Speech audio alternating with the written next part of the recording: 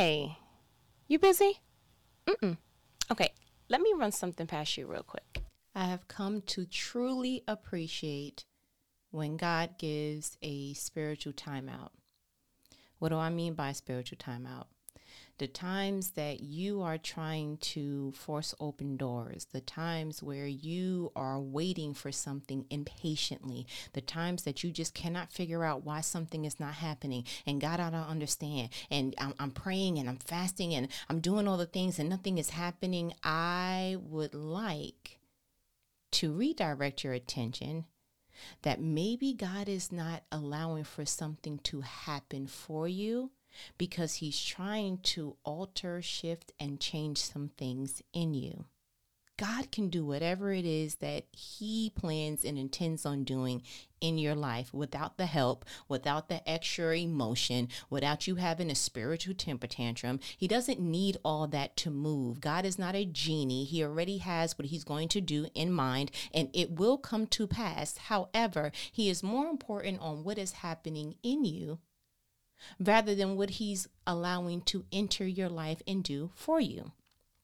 And so when God gives you the gift of a spiritual time out, that means that you have to look around externally and say, okay, so I'm not seeing the fruit that I want to see. I'm not seeing the change that I want to see. What I'm praying for has not yet been fulfilled. So maybe I need to take a time out and go into my spiritual bag and say, okay, God, what are you trying to show me? What am I blinded to? Open my eyes. Show me what it is that I'm missing, because I don't want to just get to the destination and that be the goal. I want to be the person you want me to be. Damascus moments were not just about him going ahead and fulfilling whatever it is God had for him. Damascus was more important because God had to do something to him, to change his operating system, to change Saul into Paul. He set out to do something but did not fulfill that. But what God intended to do for Paul was definitely fulfilled. That was the initiating factor in pretty much the whole entire Bible, actually the New Testament to be exact. And so spiritual timeouts, I have learned to appreciate it. I have learned, and God has downloaded into my soul that, listen, you are a human being. I'm trying to make something of you. I'm trying to coordinate you to be more like me. When I set out to make humans, I wanted to make them in my own likeness. So if there's something in you that is not like me, then I have a obligation to go ahead and change that to reflect me, because you didn't ask to be here. You didn't ask to be created. But if you're going to be on this world, if you're going to be in this earth, if you're going to be in the season that you're in, it has to look like I am a part of you, that the reflection of me is mirrored in you.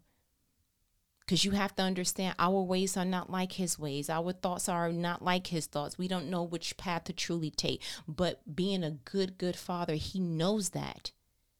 And he's like, I'm more focused on you becoming the human being that I intended for you to be. But you want to be a human doing. You want me to do stuff for you. You want me to get stuff to you. You want all the tangible items. You want the accolades. You want the one. And you are more focused than the doing. And God is like, but I'm more interested in the being.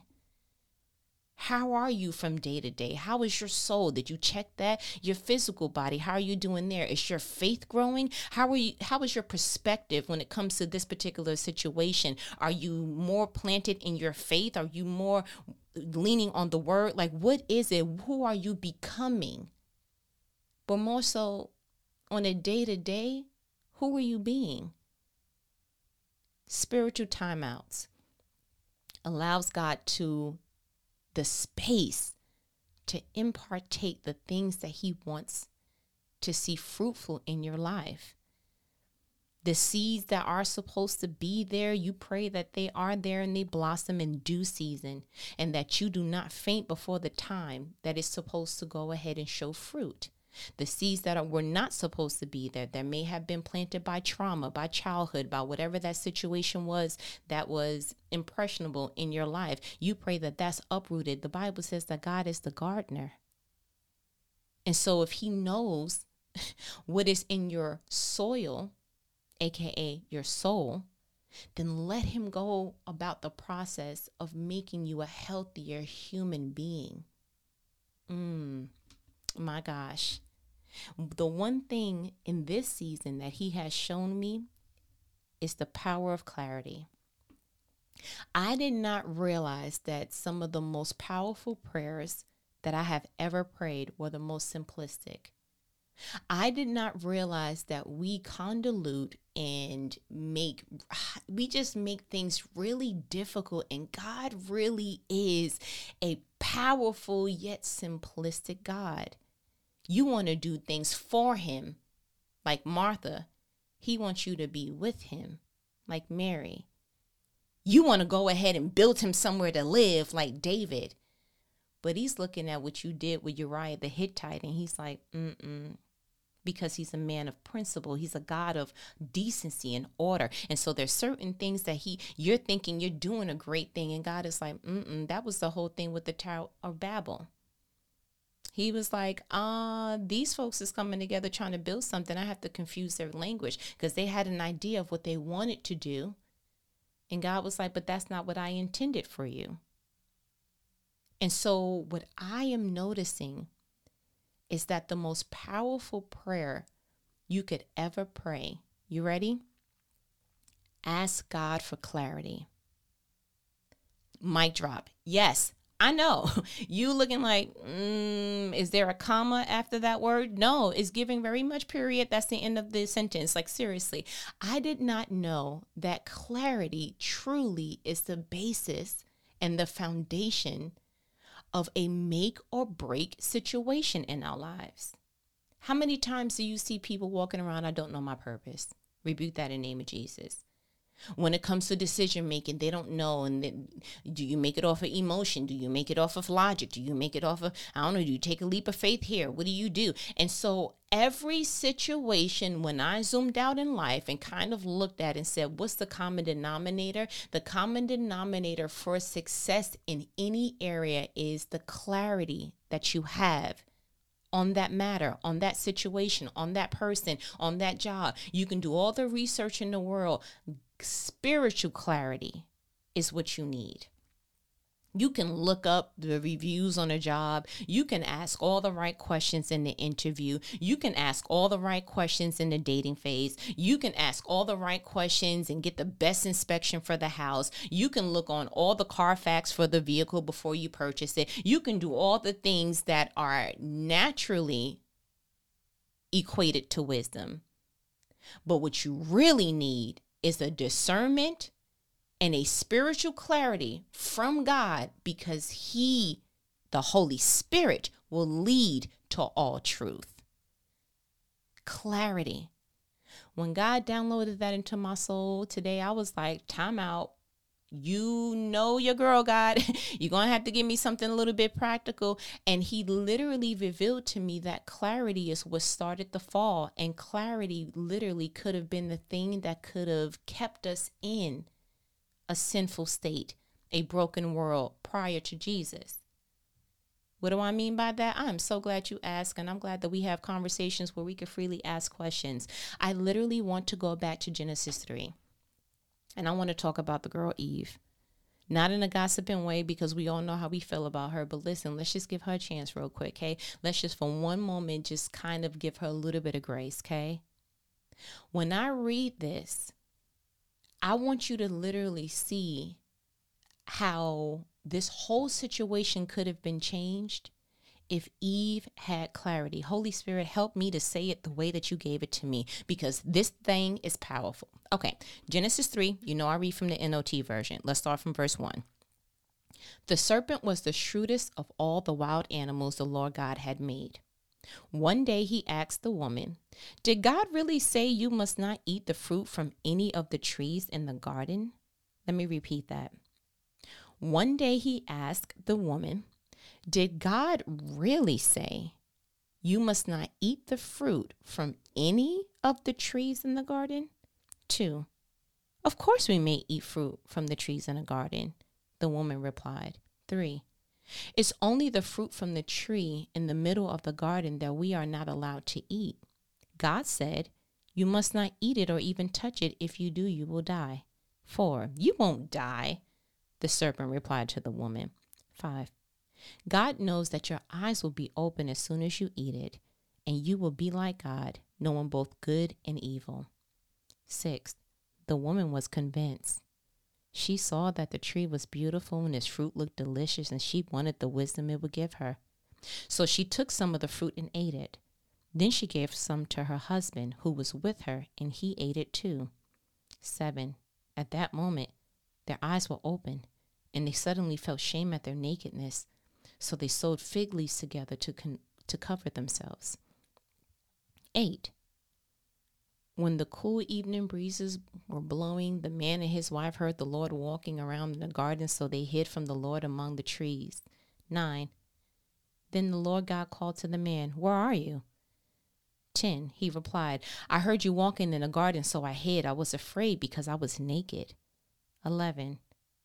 Who told you you were naked? The Lord God asked.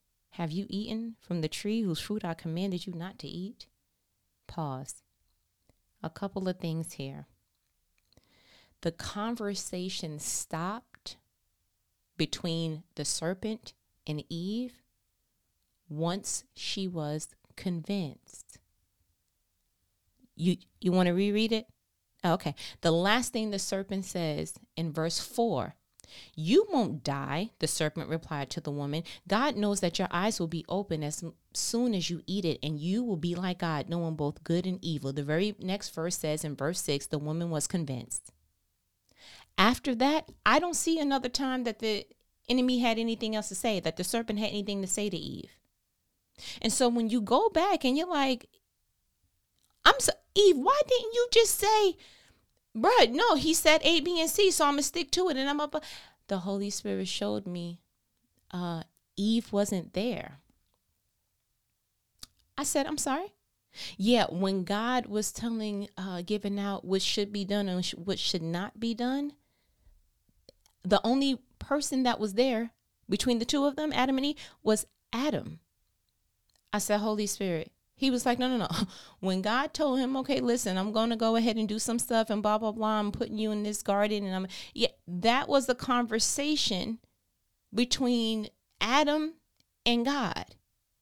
And then God said, it's not good for him to be alone. So he went ahead and made Eve thereafter. I said, so Eve was literally going off of secondhand information. Correct. And when someone gives you secondhand information, sometimes it has the potential to be misconstrued. Correct. Isn't that how gossip starts? Well, I heard that she said, because you were not there, you can perceive it and receive it in the wrong light. That's probably why somebody came up with this saying of like, yo, get it from the horse's mouth. Yeah, isn't that how, if somebody came to you and was like, they're not having the party no more. And you were like, really? Oh, okay. And then you started making plans off of that secondhand information. And then the initial person who started the party was like, why didn't you come? You were like, I heard that y'all didn't. Yet when you get secondhand information, it has the propensity to literally be contorted in a way that you're like, time out. You can add your own tail to the dog. You can be convinced of other things. And that is exactly what Eve fell victim to.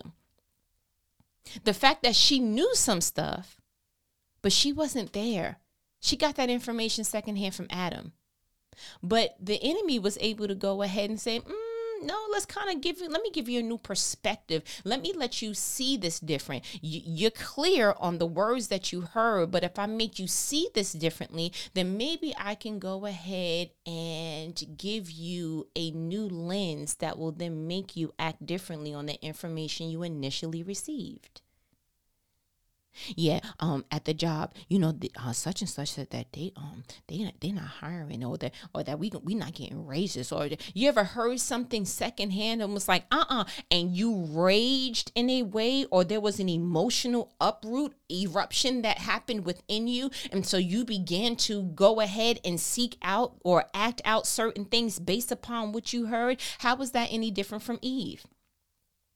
The serpent came and was like, yo, that's not, no, Adam told you that? No, you're not going to surely die. When you look at it like that, you like, oh, snap. If Eve just had the clarity of like, no, bruh, I was there, but she wasn't. No, bruh, like, no, because he said, I was there when he said, but she wasn't. So the clarity was able to be corroded because the enemy got her convinced through confusion. We already know that everything that is of God, the enemy tries to do a carbon copy of in the kingdom of darkness, right? God is a God of clarity. So what is the tool that the enemy uses? Confusion. And how does the enemy try to confuse? Does he go like and trying to get you to look in different directions? No, the confusion tool that he uses is through convincing. If I can convince you that God is okay with you fornicating, you'll keep doing it. If I can convince you that this selfish desire that you have in your heart is actually peace, you'll continue doing it. If I can convince you that God works in everybody else's life, but he doesn't work in yours, then I can keep you worried. If I can convince you that, look at the economy, look at the job market, look at the housing market, oh no, and I can give you a theme song in your soul of oh no, then I can keep you anxious. If I can continue to keep you connected and convinced that you messed up so much in the past that God can't do nothing with you in the future, I can keep you depressed. If I can convince you, that's what the enemy's been doing this entire time. Convincing you that God has, forgotten you. Convincing you that what God said, we can poke holes in that. Convincing you that the Bible is not true when it says that God is not a man that he shall lie. So if he said that you was going to surely die, ma'am, you're going to surely die. Like, that's just what it is. Rebuke that in the name of Jesus, but you get what I'm saying. The enemy's number one tool is confusion. And I said, daggone it.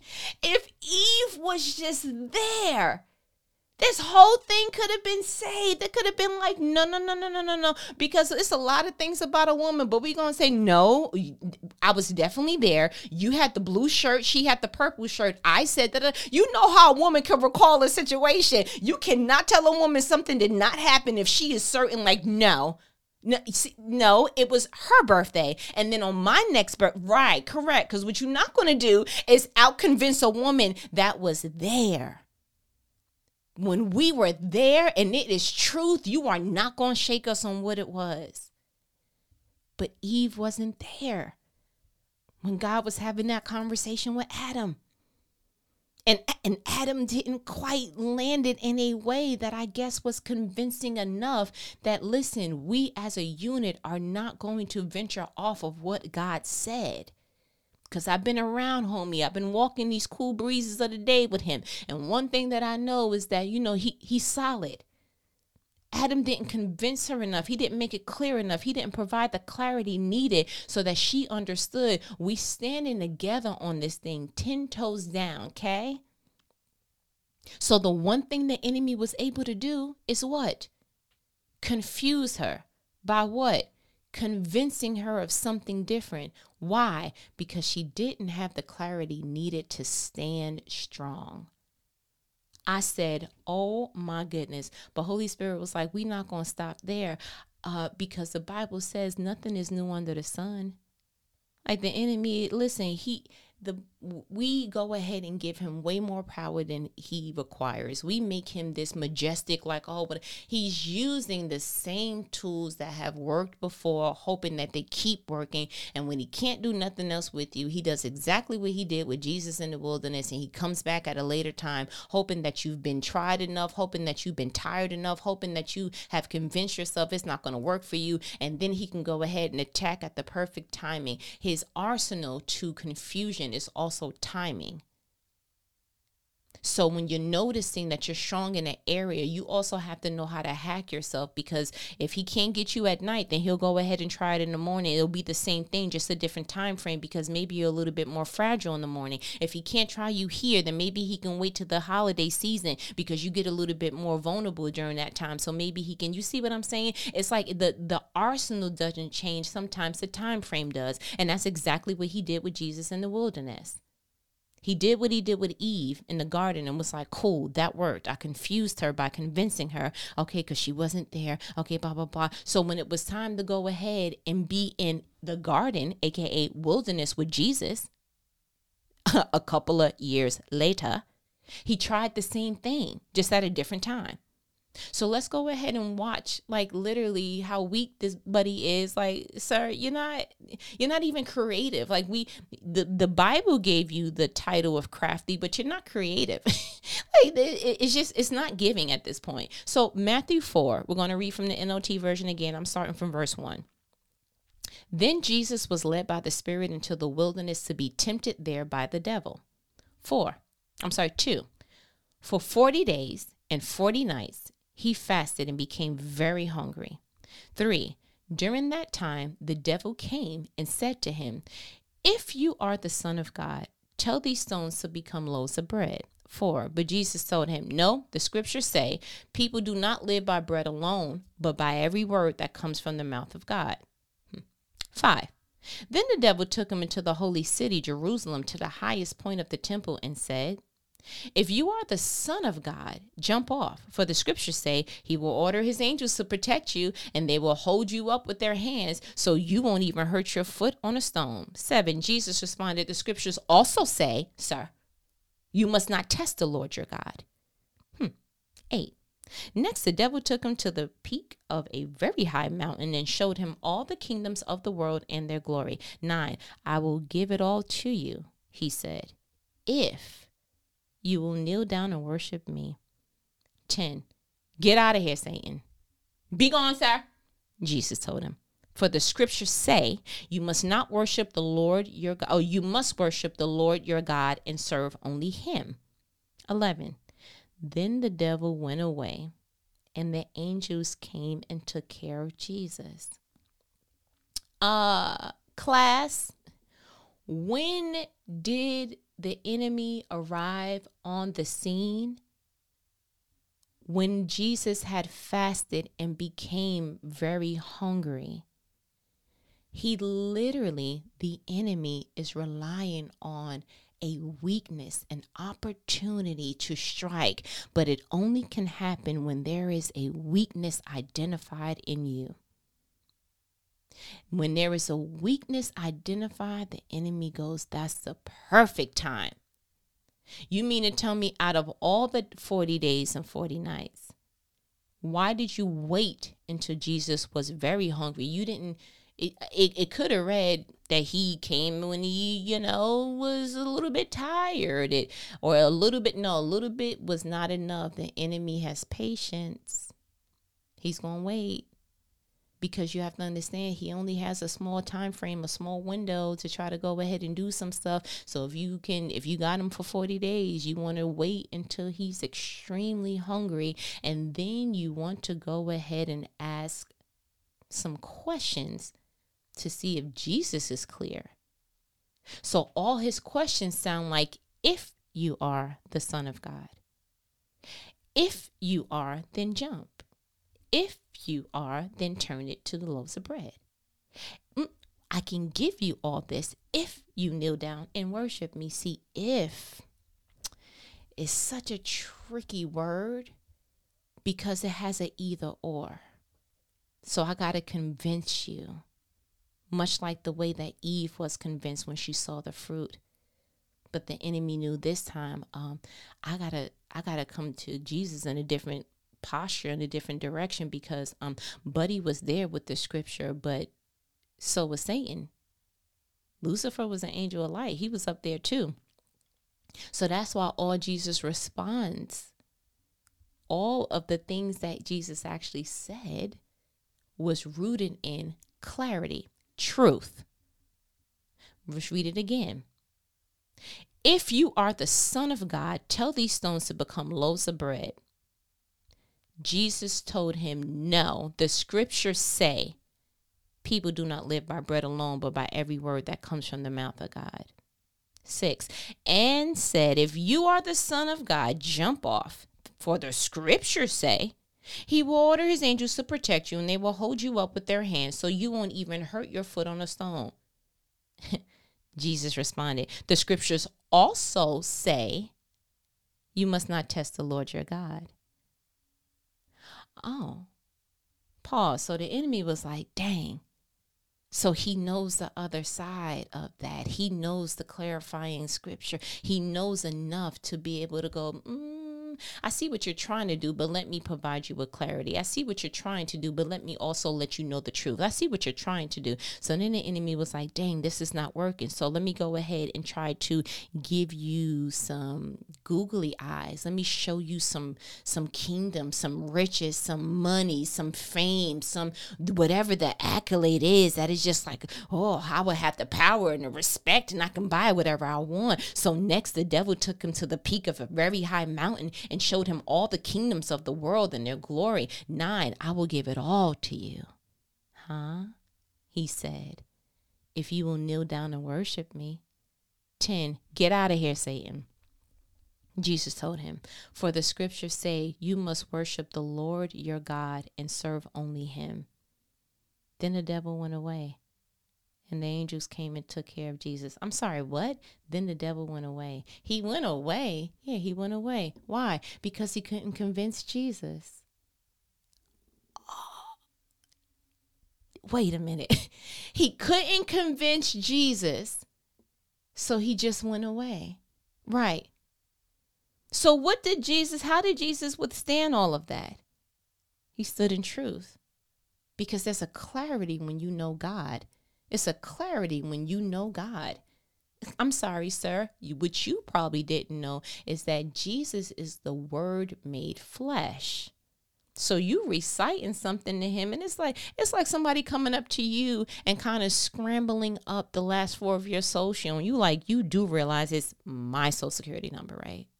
Like, you can't confuse me on something I've been saying and I know and it's literally a part of my life. That's exactly what the enemy tried to do. What if I just kind of sort of showed and Jesus was like, sir, really? Okay, so since we're here, let's play that game. Literally, nothing is new under the sun.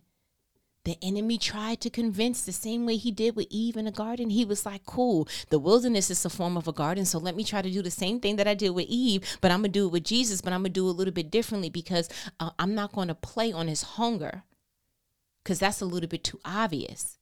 I already got Eve to go ahead and fall for the fruit. I'm not going to take the hunger part, but what I will do is I'm going to ask some clarifying questions all pertaining to his identity, his level of commitment to what God wants him to do and has called him to do, and see if I can bring earthly riches to make him forfeit his spiritual crown.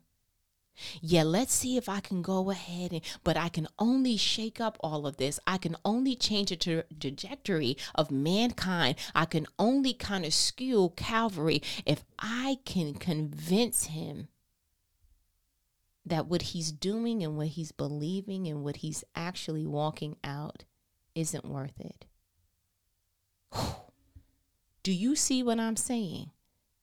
The power of clarity. First of all, hand clap of praise for Jesus standing strong. I had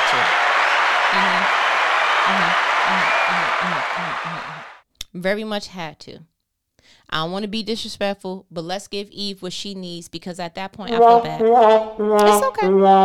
It's okay. It's okay. But thank God for Jesus. You see what I'm saying? Because I wanted to do it. But thank God for Jesus.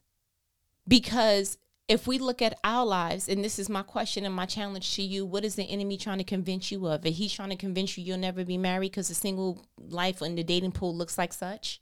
Is he trying to convince you that you'll never be out of debt because you can't make a certain amount? Is he trying to convince you that you'll never have children because of what have you, or your age or whatever? Is he trying to what is he trying to convince you of? But can I just say something? God can do all things. Not because it's your scripture, not because I memorized it, not because of anything outside of I have seen it and I know it. You literally have a scripture or a story in the Bible that correlates with your problem. I need you to understand that there are people who are making six figures and they are broke. If you go to God with what you have, even if you look at it like it's a boy's lunch, 2 fish and 5 loaves, and you can't really do too much with that, I guarantee you that if you go ahead and put that in the palm of Jesus' hands, if you go ahead and put that in the palm of your prayer, God will give you spiritual insight on how to maximize your little bit. Spoiler alert, I went ahead and looked up the professions for like the top 5 millionaires and all of that stuff. Do you know that it is not people who make a whole bunch? Teacher. A teacher? Yeah, the titles, the descriptors, the profession and careers of the people who are actually well off financially, they are not rich, they are wealthy, are the people who knew what to do with their money. So it has nothing to do with the tax bracket you're in. It has to do with what you do with the money and the resources that God provided to you. I stand so strongly in this. Wealth comes from God giving spiritual insight.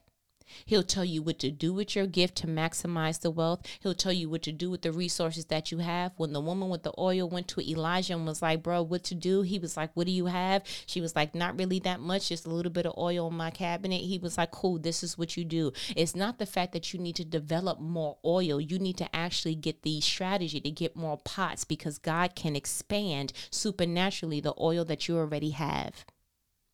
So I pray in the mighty name of Jesus, because I feel this, that whatever your particular oil is, whether it's an idea, whether it's your paycheck, whether it's the resources that you have right now currently in your possession, I pray that he helps you get a strategy to maximize it to the potential that you can pay off your debt and live off the rest for the rest of your life in the name of Jesus. I pray that whatever you are yearning for, whatever your heart's desires is, that God will let you know that if he put that desire there, that he literally wants to bring it to fulfillment. You will see what's in your heart. It won't just be a feeling. It won't just be a dream. It just won't be a vision. It will be something that you can actually tangibly touch in the name of Jesus.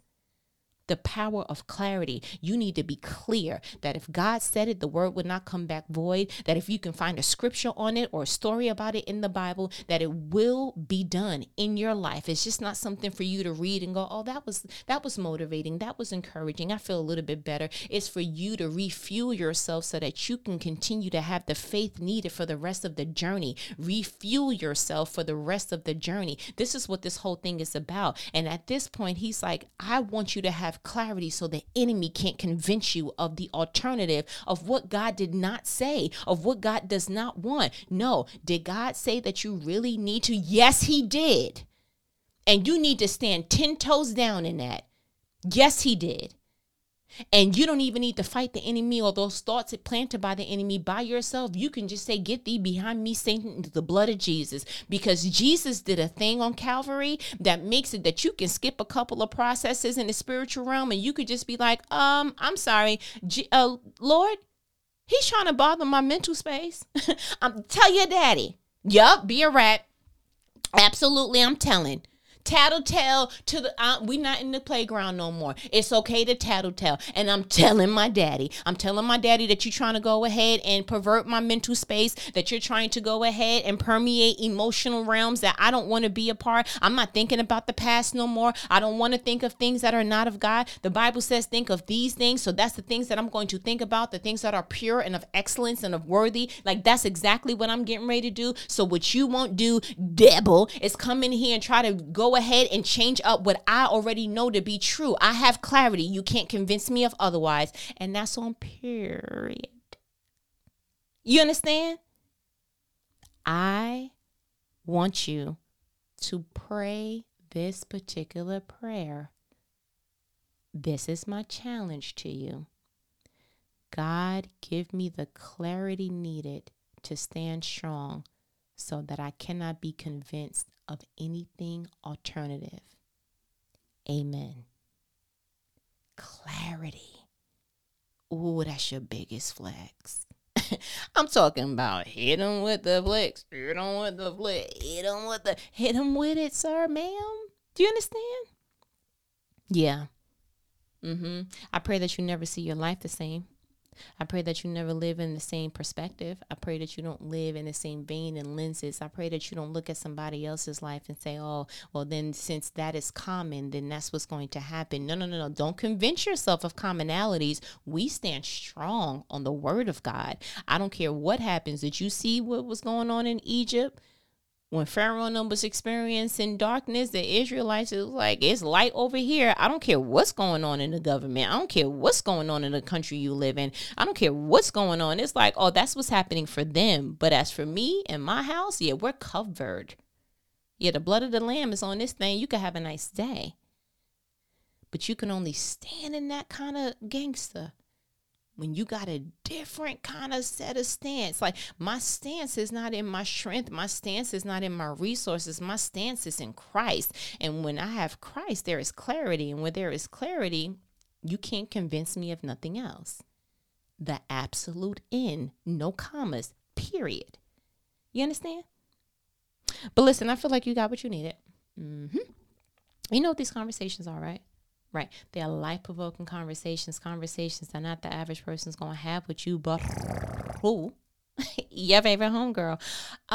You've been looking at the YouTubes and stuff. Created the number 2 multiply. Listen, check your girl because she's doing the things. And the Patreon. Strive, the letter N, inspire. And then created 2multiply.com for all the things that are all the things. I am excited for what God is doing, has done, and will continue to do. I have grown to a place that I'm like, bruh, I'm getting ready to give you every piece of this fruit because I didn't just go through that whole sowing season for nothing. Harvest time finna be lit for all of us. You understand? Right. But listen, you got a YouTube and Patreon to go to. So I'm going to go ahead and let me go. Okay. We talk later. Later.